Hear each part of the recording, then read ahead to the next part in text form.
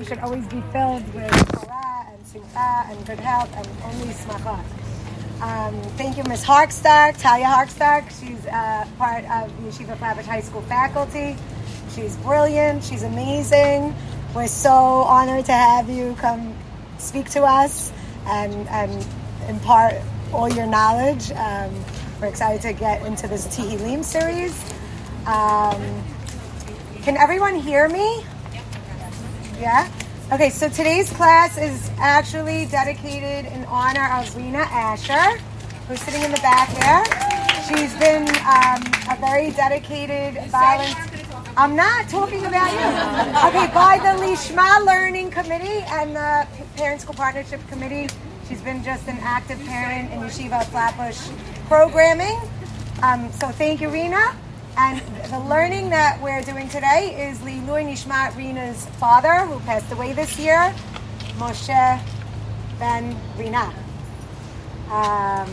His neshama should continue to have an aliyah, and the zechut of our learning should be for him. Ready? Ready. Thank you so much for inviting me to learn with you today. I am so happy to see familiar faces and meet new faces and have an opportunity to learn with you. Can everybody hear me? A little louder, okay? And also, if you want to move up, that would be amazing, but also I will speak loud. The most important thing is that everybody has a text in front of them. So let me know if you don't have one and there are some extra. Guys, there's chairs here in the sheet. Yeah. So I wanted to just give, since this is the first of what I understand to be a series of shiurim about Tehilim, I wanted to give a few introductory remarks. And then I hope for the rest to be a discussion where everybody is participating. Do you guys want to move closer? Do you want to move everyone closer? Sure. Do you guys want to move closer? Do you feel Oh, you want to move to the middle? Sure. He's a little there. Yeah.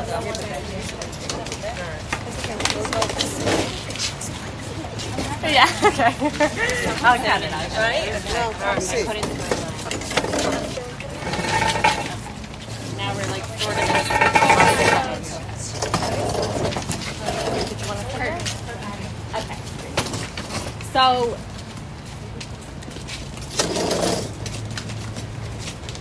I kind of just want to start with the question of why do people recite Tehilim with an end or a hope in mind? You know, like what is it that we're trying to affect when we do that? And that's a question that you can really ask about tefillah in general. And I think it's really important to start with that question and to establish that the recitation of Tehilim, like any tefillah that we engage in, is not a magical formula to get something that we want. Even though that was something that was like appealing to, that was appealing to people in the ancient Near Eastern world that the Torah emerged in as a way to try to like explain the world, the natural world that they lived in. You know, now we have the advances in modern science, and so we're not really looking to religion to explain the natural world. We look to religion, I think, more to give meaning to our existence. And so I think there are a variety of reasons why people might turn to Tehilim in a time of need or a time of joy. And there's one in particular that I wanted to focus on today, but I want to also acknowledge that there are multiple reasons for anyone to engage in this practice. First of all, for example, I think that human beings, find rituals comforting. And so you can say that about the ritual of daily tefillah in general, that can be like a meditative practice that, just we have habits and that's comforting for the human mind to have a sense of stability. I think you could also say that, people really want to feel a sense of belonging. That's really important to people and that's really comforting. And so when you learn Tehilim or any kind of Torah that's really connecting you to Jews across time and space, and that sense of belonging can be really comforting. And then, of course, there's the content of the words that you're studying, where if we're reading words of wisdom and connecting to deep human truths that are like resonant to us, that can help us explain, or not explain, but help us to confront the challenges that we're dealt with in life. And I think that it sort of leads me to my real point, which is that I think that the reason that we turn to Tehilim in times of need and joy is because the Jewish approach to engaging with the world is through texts. That's what Jews do to engage with the world. They learn texts. And I think there's a lot of proof we can point to for that. Some that I just want to highlight are, the foundational narratives of the Torah. There is an emphasis on speech and language and words. So, for example, God creates the world through 10 not dramatic acts of power, but simple acts of speech. The word amar, the shoresh of amar, of said, is repeated 10 times over the course of the story of Biriyat HaOlam. And similarly, another famous example of 10 acts of speech are in the giving of the Torah, the Aseret HaDibrot, which translates not to the 10 commandments, as we often call them, but literally the 10 words. And so when God creates the world and when God creates, so to speak, the nation of Israel, it's through these acts of speech. And I was reading an essay recently by this Israeli rabbi and scholar. His name is Rav Yoel Bin-Nun. He teaches Tanakh and Talmud in a variety of places, among them Yeshivat Har Etzion. And he's a very, very interesting person. And he actually articulated this in a way that I thought was really nice. He says that at Matan Torah, God, in giving these 10 words, these Aseret HaDibrot, is trying to transition the people from a sort of immature spiritual existence to a more mature spiritual existence, because he's transitioning from governance based on miracles, nisim, to governance based on words in the form of law. And what he says is he draws on how, like, the rabbis point to this linkage in the words of nes, miracle, and nisayon, which is a test. And the idea being that where the relationship between God and the people is a relationship that's based on nisim, miracles, that's really a relationship where the people are constantly testing God, that it's a relationship that lacks trust in a certain kind of way. Because in order to believe, you need to see. The same way, like a child, if the parent is in front of them, is happy, and if they leave to go to the bathroom, they start crying because they've been abandoned. And so God is sort of trying to transition Bnei Yisrael into a more mature spiritual and moral existence by governing them through words. All of that is really just to say that I think that Jews turn to texts in times of need, and that's sort of the lens through which I want to approach our study today. In fact, actually, where I went to high school, Cynthia went to high school with me, we prayed in a Beit Midrash that faced a wall that was windows from floor to ceiling.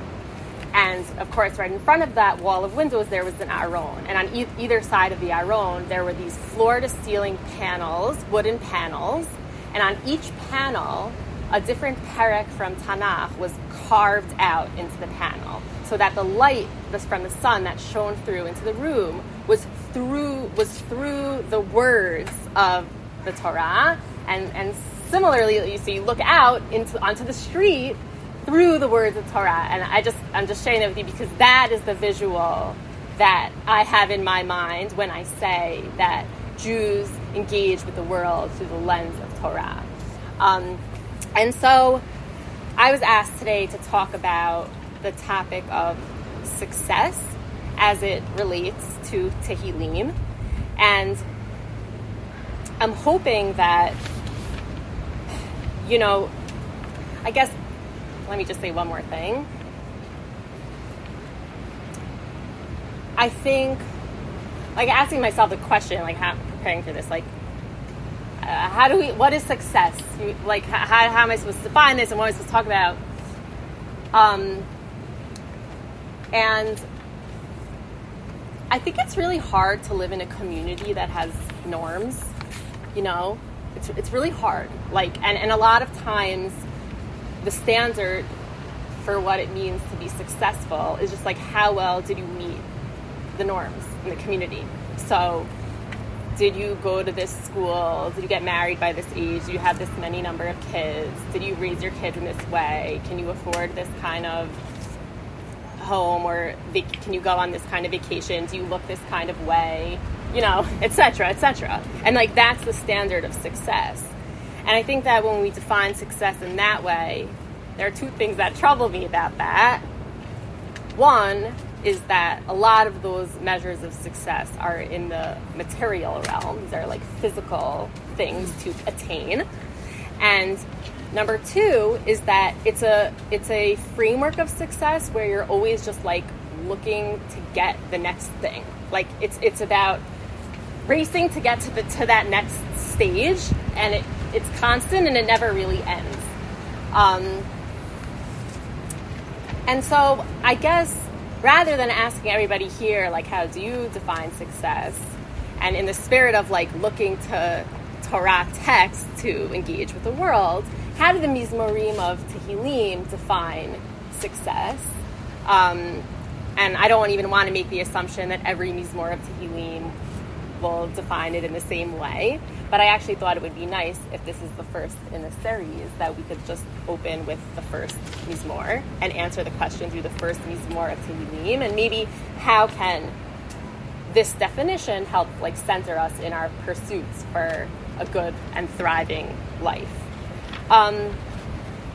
So what's really interesting about the first Mizmor of Tehilim is most of the Mizmorim start with a kind of introduction. Often that introduction is telling the conductor how it's supposed to be musically arranged or something like that. And this doesn't have an introduction at all. And that sort of hints to the idea that it itself is the introduction. This whole perek is the introduction to the entire book of Tehilim. And so I guess a question that we might want to ask ourselves as we're learning is why is this the first one? Why is this a good introduction to the book of Tehilim, and what does it tell us about the book of Tehilim as a whole? So I actually think maybe what we'll do is we can read it. I want to read, it's very short. It's 6 psukim. I think what we should do first is read the whole thing to have a sense of the whole. And then a line-by-line analysis to understand its parts. So I'm going to read it in Hebrew, and you can follow along in English. And I'm going to ask you if, in a sentence, you can tell me what you think it's about. Okay. Ashrei ha'ish asher lo halach b'atzat risha'im u'v'derech hata'im lo amad u'v'moshav litzim lo yashav ki im b'torat Hashem chefzo u'v'torato yehegeh yomam v'alayla v'haya ke'etz shatul al palgei mayim asher piryo yiten b'ito ve'alehu lo yibol v'chol asher ya'aseh yatzliach lo chen harisha'im ki im kamot asher tidfenu ruach al ken lo yakimu risha'im b'mishpat v'chata'im ba'adat tzadikim ki yodea Hashem derech tzadikim v'derech risha'im toved. Okay, so in a sentence, if you're looking along in English, that's great. What is this about? What is this trying to say? Any ideas? Yeah. Like that it starts with what not to do before it tells you how you could be in that positive realm. First you have to recognize what's not what will be beneficial for you and your family and your life and so on and so forth. And then it kind of like introduces you to what the positive is. But there is that middle ground, and I kind of like that neutrality, so that you realize that there is space between two different things. 100%. It's absolutely right that it's starting out with, we know that it's trying to define who the happy person is, and it starts out by defining who the happy person is not, in order to then eventually explain how the happy person contrasts with this person. And yeah. No, I just think it's interesting that the first word is happy. Yes, it's not me too. The successful person, the good person, the righteous person. It's the happy person. So I think that's like a really interesting start.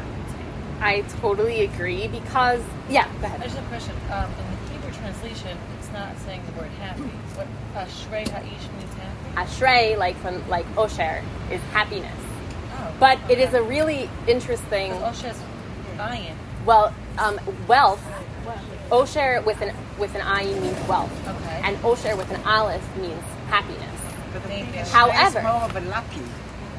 it has a connotation of. Ashrei is a I don't know what lucky either one. Okay, so, and that makes it even more interesting to me then, because I wouldn't even really think that the Torah, like, does Torah, like, care that we're, like, happy? Like, I don't know. I think the Torah cares that we follow the Torah. I think the Torah cares that we're moral. I think the Torah cares about Am Yisrael. I think it cares about Eretz Yisrael. I think it cares about moral values. I don't know if it cares that we're, like, happy. I wouldn't know that. So it's interesting to me that the first word of this entire book is happy. I totally agree, especially given the fact that Tehilim, I think, is mirrored. It's split up into 5 books, which I don't think is a coincidence. I think it's trying to mirror itself off the 5 books of the Torah. So, like, the 5 books of the Torah of Tehilim is happy. I think you're right that it's very interesting.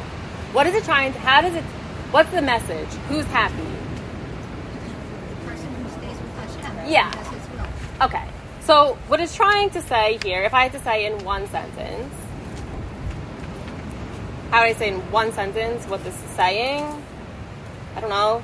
The righteous person who, like, follows the Torah is going to prosper. And the wicked person who doesn't do that is going to fail. So therefore, it pays to be pious. That's it, if I had to say in one sentence, that's what it's saying. Very similar to the message of Lishma, right? Yes, very similar. And what's interesting is when I say it in a sentence like that, I'm like, I don't know, is that true to your experience of life? That the righteous person prospers and the wicked person, gets his justice and fails? Like, no, that's not the world that we live in. And in fact, like, I was talking to my dad about this the other day. Like, why is there so much pain in life? Like, life is so hard. Why is life so hard? And, like, we were kind of talking about how, like, maybe in order to live well, you have to experience pain. Like, it almost feels like it's, like, fundamental to life. Therefore, I don't understand this sentence of the righteous prosper and the wicked don't. Like, no. So I'm really happy that you already started to analyze not just what the text is saying, but how it's saying it. And I want to continue to do that now, because I think that adds layers of nuance that this, like, pithy statement of Tzaddik v'tovlo, Rasha v'ralo, just, like, doesn't quite capture. So can we talk more about this first pasuk? Ashrei ha'ish asher. Happy is, I made it gender neutral because we're all women here, so, okay. Happy is the human who, lo halach be'atzat rishaim, has not walked in the wicked's counsel, v'derech hata'im lo amad, in the path of offenders has not stood, v'moshav leitzim lo yashav, and in the session of scoffers has not sat. So, we've already noticed it's interesting that it starts with the word happy, and that it starts with a definition of what the happy person is not. Is there anything else that you notice in this pasuk that's interesting? I know I highlighted some things to direct us, but you can notice whatever you want. Yeah. The Oh, okay. So first of all, yeah, you're noticing this alliteration here. There's ayin shin, aleph shin, aleph shin, aleph shin. Ashrei ha'ish asher. You're wondering if that's like, if the fire thing, if the fact that those are the two letters that are alliterative are significant. Actually, let's come back to that because you just made me think of something. Maybe. Really maybe. I'm not sure. So first of all, the alliteration is making us, it's like, come listen to me. You know, it just wants you to pay attention to it. Like, don't just like take one sentence away from me. Like, listen to me. 100% the alliteration. I think it's also suggesting not that the person is actually doing the wicked or offensiveness or whatever it is, but following in the way of somebody else who does that. Yes. 100%. So, and first of all, and it does that in 3 different phrases. There are 3 different ways that the sentence says that a person is not following in the ways of this group of people that's doing bad stuff. And this, in whatever fancy language, is called parallelism. There are different types of parallelism in poetry, in biblical poetry, and this is called synonymous parallelism, because basically each word in each phrase parallels exactly the word in another phrase. So that's what I highlighted here. These colors are not random. So, right, like the lo halach betzar rishayim parallels of derech hatim lo amar. I'm just tracing the blue ones now. Moshav leitim lo yashav. And the verbs are also parallel to one another. Halach does not walk. He does not stand. He does not sit. Or the nouns. There's a rasha, there's a choteh, and there's a lans. And how this group of people is described is there's atzat rishayim, counsel, like from Eitzah giving counsel. Derech, the way. Moshav is from sitting. I think he just wanted it to be, he wanted to try to mimic the alliteration, so he said session of scoffers. But you see how each phrase parallels the other. And do you see any, like, relationship between these 3 phrases? Like, why did I need to say it in 3 different ways? You know, like, any ideas about that? Yeah. Well, the verb is, I thought this was interesting. First it was like walk, which is an action. That's right. Then amad, which is like kind of like stagnant, but you're standing, like you could go one way or the other. Yeah. And sitting is not choosing, like just being there. I thought it would be opposite. Great. I thought it would be sitting, then standing, then walking. Okay, great. So actually, I won't read it with you inside, but the Ibn Ezra mentions both of these options. He says, okay, one way, yes, you can look at it, the verbs are going from active to passive. So from a more severe wrongdoing to a less severe wrongdoing. But that would make the rasha, like, so and it makes sense because the rasha is the worst, and he's like the most active, and the latz, like from the word, yeah, it's really like with words to be cynical, kind of like to make fun of, like. So that would make sense that it's like from most to least severe. But the other way of thinking about it is you could say that, okay, when you're walking, you're walking by like these group of people like doing that stuff. Then when you're standing, you're like, okay, no, now I can like hear your conversation. I can like listen into your conversation. And then when you're sitting, you're like, you are immersed in what's going on here, you know? So I think that you can see it as a progression from most to least, or the opposite in terms of severity. Okay, anything else anybody wants to notice about that? I think the other thing that, the main thing that before we go to Pasuk Bet, is that we're seeing that the Mizmor is basically like depicting a person. Oh, you mentioned that before. He's called an Ish. He's not called a Tzaddik. Okay, so this is an ordinary person walking through life and being confronted with moral choices. And the other thing that the Ibn Ezra points out about the Rasha is that he's whether he's the Rasha holech, like the Rasha is walking, and there's a sense that the Rasha is in constant motion. He's in constant flux, and in a negative way. It's a directionless motion, and a sense of being like restless. And the ish who's maybe going to join their ranks, the Ibn Ezra is seeing as like maybe being enticed by that. And so this way of being, first of all, it's signified, what the Ibn Ezra is saying is by this like restlessness, this restless motion, and also about being enticed and pulled by things that are beyond your control. So a sense of being not in control and restless and like constantly moving. Okay, that was just one thing I was going to. Okay, so Pasuk Bet.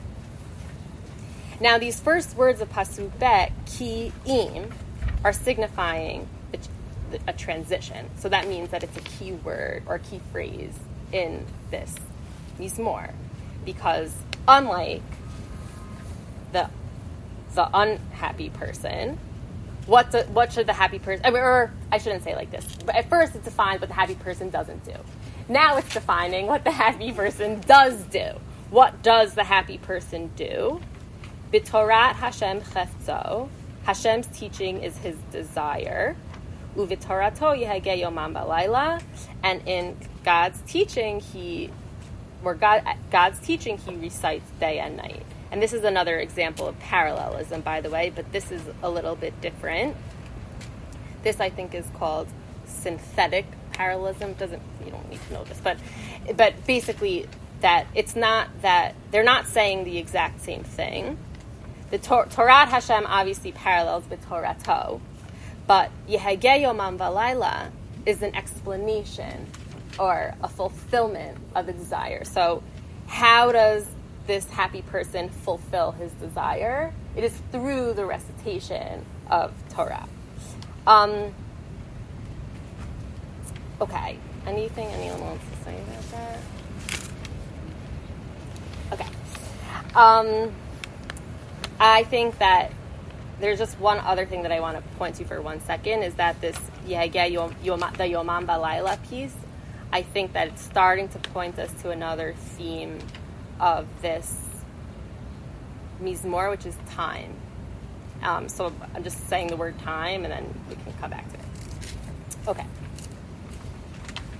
Verse 3. Does anyone want to read it? No pressure. Okay. Sorry. Okay, thanks. Yeah. You can read it in Hebrew or English, whatever you want.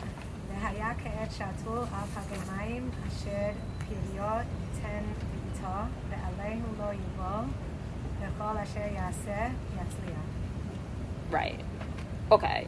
So we have here now a simile. Okay, and so what is the comparison that the author of this Mizmor is making? Okay, so there's a tree that's planted by streams of water that bears fruit and is successful. So what's the analogy?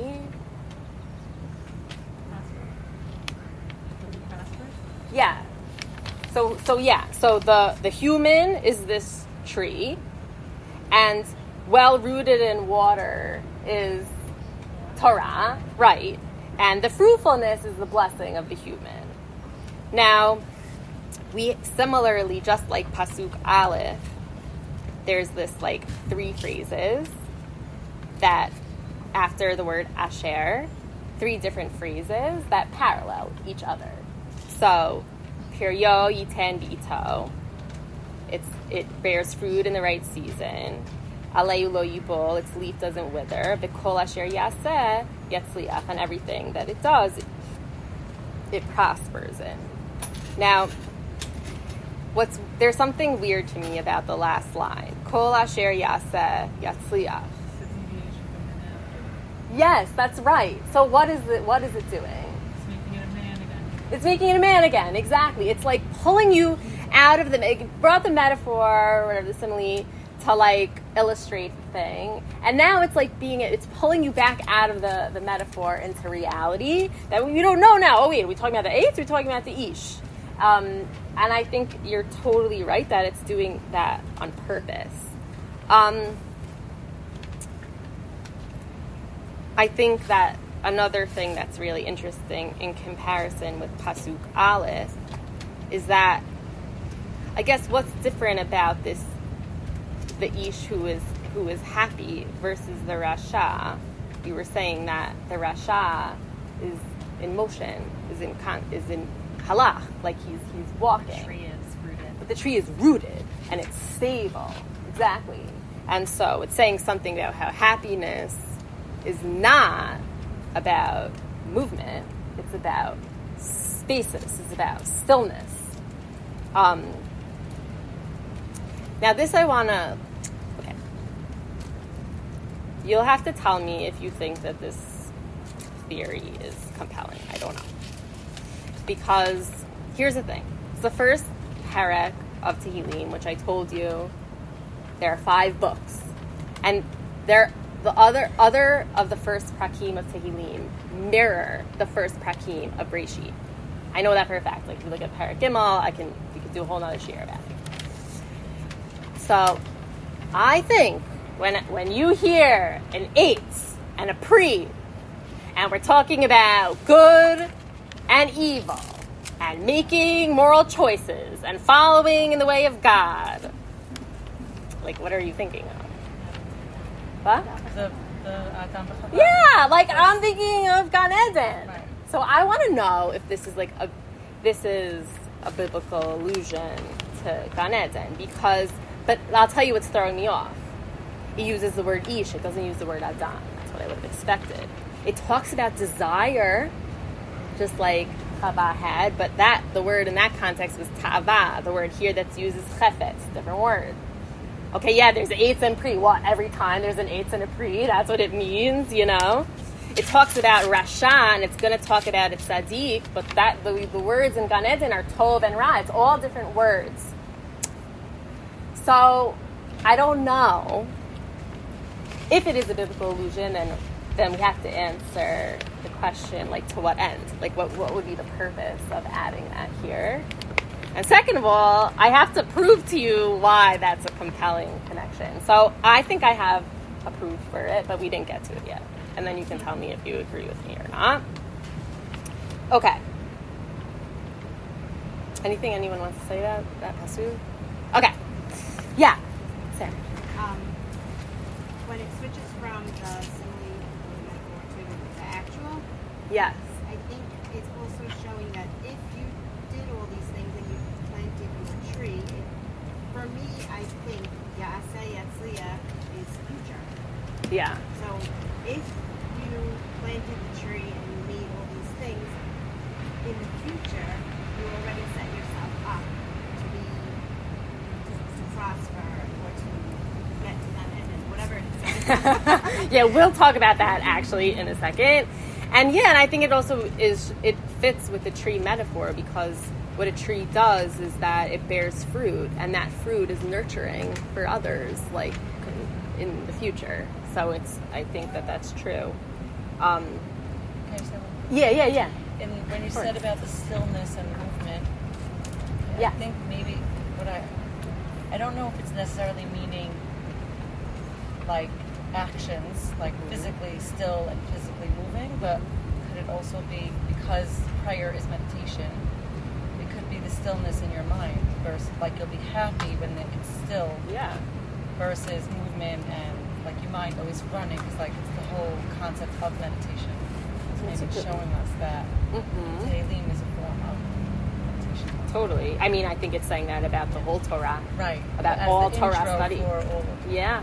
That's beautiful. That's really, really nice. Also, I was thinking more like what she was saying about it being very similar to Lishma, how the tree and the food is just food. And for Bnei Israel, like being able to have food at a place helped them stay, whereas before they had to, other people had to just keep moving to find food wherever they were. So if you have food, that gives you food. If you have trees that give you food every season, you can stay in one place. It allows you to be stable. Yeah, right. Great. Okay, so now there's this second transition phrase, lo kain. We've been talking. So first it was like what the happy person doesn't do, and then it had what the happy person does do, and then in Pasuk Gimel it was basically saying like the reward or the result of being righteous, and now it's going to say for the last three psukim the fate of the non-righteous person. Okay, lo kain harishayim ki im kamot asher titfenu ruach. The wicked are like chaff that the wind scatters, which is continuing this metaphor with the tree, that they are unlike the tzaddik, or he's not called tzaddik, the ish, who is stable and rooted. The rasha is not. And I actually think it's really interesting, just if you look Gimel versus Dalet. Gimel is talking about the reward of the righteous, and Dalet is talking about the punishment of the wicked. Gimel's so much longer. There are like 4 different phrases to talk about the good life that results from meditation on Torah, whereas there's like 1 sentence to talk about the negative outcome for the rasha. I'm curious, does anybody have an idea of what it's trying to say through that, or what meaning it would be communicating through that? I was going to say, like, when you give a punishment, it's clean and simple, right? Oh. Like, there's nothing more to talk about. It's not going to be good. And when you have something good to reward, you almost want to elaborate on it. It's like rewarding somebody and giving them something. Yeah, that's really interesting. Yeah. I was going to say, yeah. So you're saying that a punishment is very black and white. It's very simple. There's nothing more to say.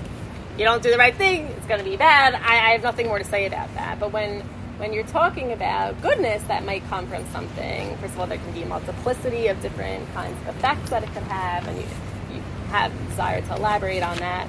I think also it's saying something about the difference between these 2 types of life, that the wicked life is kind of just fleeting and not substantial, whereas the righteous life is extremely substantial and can be articulated in a whole host of different ways. Okay, we're almost there, guys. Okay, Pasuk Hey. Al Kain, therefore, Lo Yakimu Risha'im B'Mishpat, the wicked will not stand up or withstand judgment. V'Chata'im Ba'dat Tzadikim, nor sinners stand in the community of the righteous. So here now, for the first time, the person who started out as an ish is referred to as a tzaddik, which makes it sort of sound like on the journey walking through life, making moral choices, the person who's like stood his ground develops from an ish to a tzaddik, and it's talking about moral development over the course of one's life. And I also think that in a way, it's reversing that first pasuk, and like the tables have sort of turned, because we're now talking about, in the first pasuk, it was like this lonely ish who's like surrounded by groups of risha'im and chotim and leitzim. But now, like the tables have turned, and the rasha, now we don't have an assembly of risha'im, we have an assembly of an eidah, a congregation of tzaddikim. And the rasha is lonely, and the rasha is not going to be able to stand up. And so in the use of language, it's sort of like reversing that first pasuk. And then finally, the last pasuk, Ki yodea Hashem derech tzadikim, literally, God knows the path of the righteous, but the path of the wicked is lost. V'derech risha'im toved. And also, the type of loss that this word connotes is death. And first of all, I think there are a few things to notice here. Number one, we have now the derech, it's a complete reversal of the first pasuk that started with derech hata'im. Now it's not a derech hata'im, it's a derech tzadikim. And we have another example here of parallelism, but this parallelism, and the parallel is between the derech of the tzadikim and the derech of the rishaim in this pasuk, except the parallelism is antithetical, that they oppose each other. They contradict each other. So Hashem knows the derech of tzadikim, and the derech of rishaim will be lost. Now, what's strange about this parallelism is that it's not exactly parallel. Like, there's something kind of off about it. If the first part of the sentence is Yodea Hashem derech tzadikim, the second sentence should really say, I'm trying to think of how it should say that in a way that's much more parallel. First of all, what name is not there? Hashem. Okay, so there's no Hashem in the second part, and I think that that's sort of hinting at God is not in the life of the Rasha, that there is no relationship at all. And the other thing that's really strange to me is that what's the verb that's the opposite of toved, lost or death?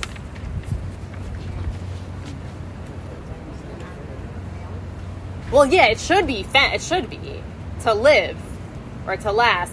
Yeah, it's not lost in the sense of like can't find it, even though it's the same shoresh.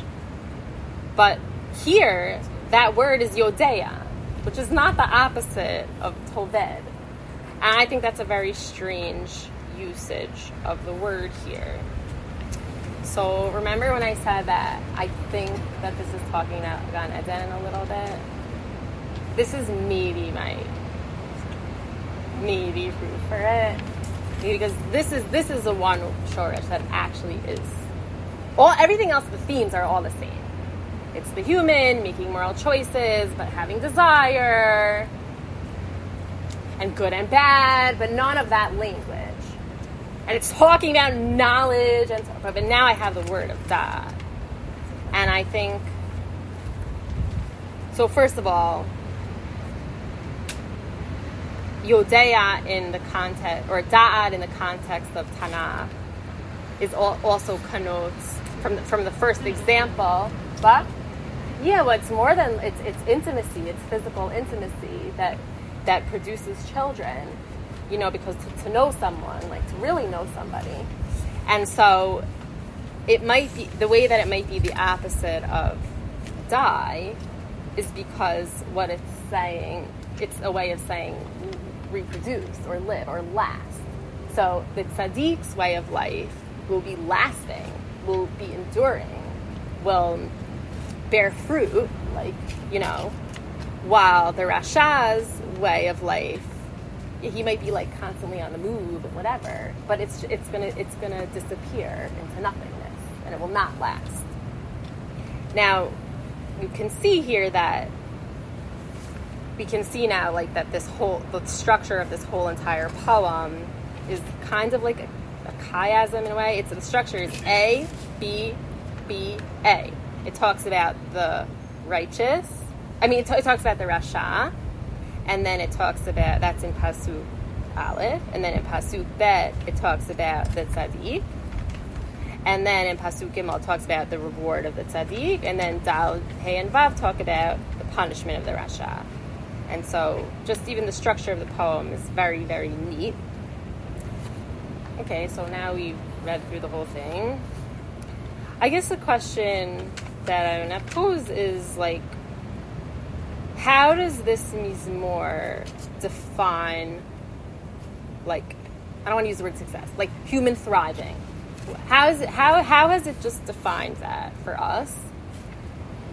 And I also want to know if it feels like resonant to you. So first of all, I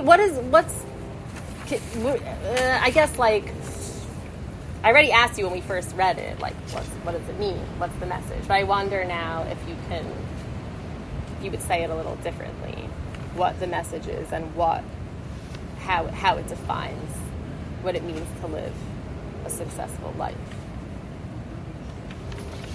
The stream of water, like for sustenance, that's where you the water like Torah? Yes.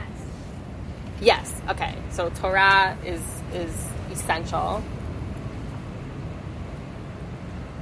I guess there are a few things that I wanted to point out. Number one, I think that this Mizmor has a very interesting definition of reward and punishment. And it's not what everybody here thinks that it is. I think that it's describing, it's not like from some external force that's going to be like, you were good today, so I'm going to give you Gan Eden, what you were saying before. No. It's really saying that the good life is the natural outgrowth of our choices. And Gan Eden is not some otherworldly realm. Like, that's not what we're talking about. The good life is the natural outcome of moral choices. And so basically, what is happiness according to this Mizmor? It's moral goodness. And how do you achieve moral goodness according to the Mizmor? Living a life of Torah. That's okay, we shouldn't be surprised that the agenda of the Torah is to tell you to follow the Torah. But that's what it's trying to tell you. Like, don't seek that, you shouldn't be like seeking some reward in Olam Haba. Like, that is not the point of a life of Torah. The point of a life of Torah is to live a life of moral goodness. And that is success. That's it. Like, does that guarantee that there's no pain? I didn't hear anything about that made me feel that I'm guaranteed a life free from pain at all. I can experience pain with that definition of success. And I think that that's, first of all, really meaningful in terms of what schar va'onesh means. And second of all, in terms of what happiness means. The other thing that I wanted, there are basically like other things I wanted to point out. Number two is this tree and the chaff, like, imagery. So number one, I think it's saying that, all of us have said before, that, like, Torah leads to a life of rootedness and stability that will stand the test of time. And I think that that's, to me, also a chidush, because success could be, like, we talk about, like, a race to success. And I think that's something pretty profound about, that we already talked about, but I just want to make sure I say it at the end, is that success is literally not a race. And it's literally not about constant motion. And in fact, that's actually depicted in pretty negative terms here. And the ability to sit in stillness and, like, meditate on the words of Torah, like, that is what is valuable. And I think that's a chidush. And I also think that the tree, just to expand on the tree metaphor, two other things I wanted to say about that. One is that the tree bears fruit, and so success is not just a life of rootedness and stability. It's also a life of nurturing, that gives to others. And then I wanted to talk about, like, the purpose of the Gan Eden illusion, maybe, which is that if you think about Gan Eden, like, Adam and Chava had to make this choice, basically. Like, either they could eat from the Eitz HaChaim. I mean, whatever, they weren't allowed to eat from the Eitz HaChaim, but they could eat from the Eitz HaChaim and live forever, but without da'at of Tov and Ra. And generally, we see the types of people who don't have knowledge of what's right and what's wrong, and who walk around unclothed and without shame, are children, are innocent children. And so either you could live a life of eternal life of meaninglessness, that's what it means to eat from the Eitz HaChaim, or you could eat from the Eitz HaDa'at Tov Ra and have knowledge of what's good and bad and experience shame and be confronted with now these really difficult moral choices. But you can't eat from the Eitz HaChaim anymore. You can't. So either you could have an infinite meaningless life, or you could have a finite but meaningful life, and that's the choice. I think that since this Mizmor is talking about what lasts, like what's eternal, and what it's saying is that a life of Torah is eternal, you know, in Mishlei, the Torah is called an Eitz Chaim. And it's almost as if, I think, like what the Tanakh is saying is like, yeah, you cannot achieve literal eternity. That's not possible. But the closest thing that you have to eternity is your legacy. And the Jewish person's legacy is the Torah that you transmit from generation to generation. And so I think the purpose of the biblical allusion maybe is to talk about what is eternal. You know, I mean, we are not eternal. We are not enduring, but the Torah is. And so that's what connecting yourself to it is the closest thing that we have to eternity. And then finally, like the last thing that I want to say is that this Mizmor is never talking about, even though it starts with an Ish, Ashrei HaIsh, it's not talking about only an individual. This individual finds himself b'derech Rishayim or b'derech Tzadikim. He's always in community. And so I think that it's another message that's consistent with Tanakh in general, or with Jewish life in general, that the individual is never just an individual, that an individual is always entwined in community. And that also means that happiness and success is not an individual endeavor, it's a communal achievement and it's a communal effort. And what a happy person is living in a community that is committed to mishpat, that's committed to justice and to righteousness, living in a moral community. And so it almost sounds to me like the Mizmor's definition of human thriving is that Torah learning will allow you to create a moral community, and together with that moral community can bring goodness to the entire world. And I guess I do think that that's we talked about how maybe this first Mizmor is an introduction to Sefer Tehilim as a whole, because I think that's a really nice way to introduce any book of Tanakh. It's like, here's why you should study me. You want to know why you should study me? Because it's going to result in a moral community that will then contribute to a world of moral goodness. Like, okay, yeah, sure, I'm going to read you. Like, why not, you know? So I think I just wanted to model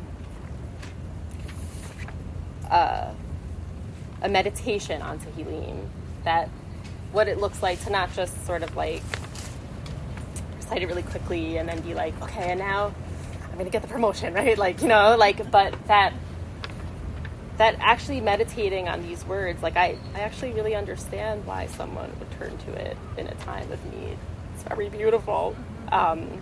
So I'm happy to stay after for more conversation, but I just wanted to say thank you so much for learning with me. Thank you. Great. Thank you. Thank you so Does much. anyone have any thoughts or questions? Ms. Harcsztark? No pressure, really no pressure. I was actually going to say, Yeah. I was really focused on the words Edat Tzadikim, Yeah. and thinking of a world like the righteous person gets reward and the wicked gets punished, which is obviously not the way the world works. Yeah. But if you surround yourself with Edat Tzadikim, we're human, we make mistakes. But that those, you know, like our tree that's rooted, Yeah. they'll bring you back. Totally. And I think that goes back to community and of course. Edat. Totally. That's really beautiful. Yeah. For sure. Yeah. I think that it says that Hashem knows the path of the righteous. So if you choose this and you choose to live your life by doing small things or by being in a place that's in the positive, God knows you, even if you don't always know Him, and Yeah. like He's there for you. Yeah. And for you to go to and come back, you know, go and Yeah. come back because we're human. So that's Yeah. what we do. But Yeah. He'll know you. Yeah. That I think is the beauty of Tehilim, because it's there for you when kind of like as a transport back. Yeah, that's really nice. Thank you. Okay. Great. Thank you so much for your contributions. That was so meaningful. Thank you. Okay. Is everyone lunch?